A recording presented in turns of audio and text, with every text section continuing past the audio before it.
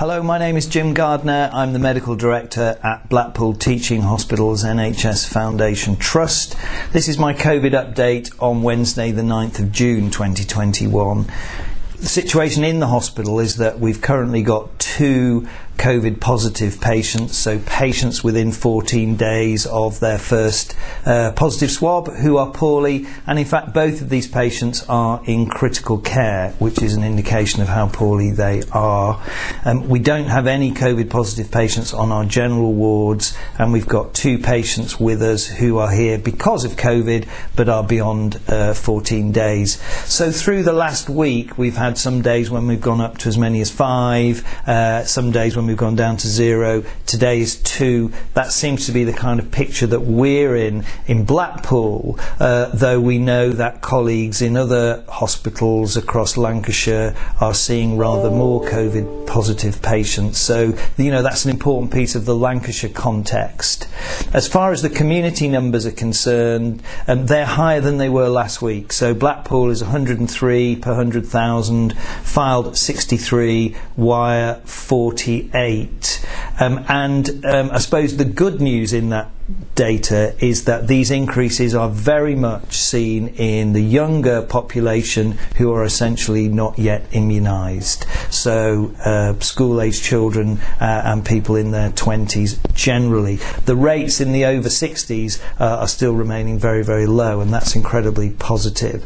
Compare our numbers to Blackburn with Darwin, and their figures are showing 550 per 100,000. So you can see the differences that we're dealing with.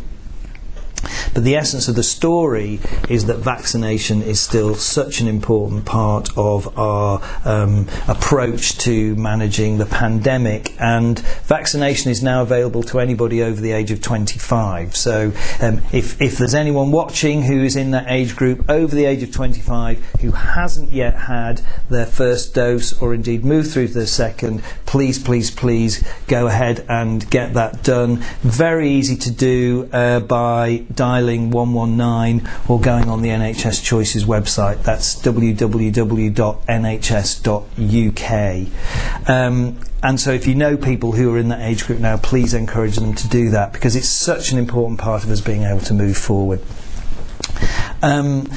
Same applies then about anyone with symptoms of essentially flu-like symptoms. If you think you might have COVID, you can actually go to the pharmacy and get some lateral flow tests for free, but you could get a formal PCR test done by dialing 119, or again working that through the NHS Choices website. I want to just say something about visiting to hospital. We've not changed our visiting rules yet, but we're keeping our eye on this in terms of community numbers. So really this is just an ask that if you've got an appointment at outpatients, for example, and you're able to come by yourself, then please will you do that, because it minimises the number of people flowing through the hospital and being close to each other and so on. And the same really would apply for the emergency department, and indeed if you've got friends and relatives in hospital that you wish to visit, it's really much safer, if possible, if you can come you know, as a single person rather than come as a whole family, because I think there is undoubtedly some increased risk if we've got lots of people coming on site. So it's just to ask you to be thoughtful about that, please. Our emergency department through the half-term week last week was incredibly busy. I think Blackpool as a resort was incredibly busy, wasn't it? It's calmed down a little bit, but it reminds us to think about the use of our urgent and emergency services carefully. I've been looking at the NHS 111 symptom checker and actually very impressed by that. So this would be maybe even try it out if you've never used it, to go on and see how it functions, because I think it's a source of really excellent advice for people who are worried about a particular condition, and it leads you through in a methodical way to help you make a decision about who can help you with your condition most.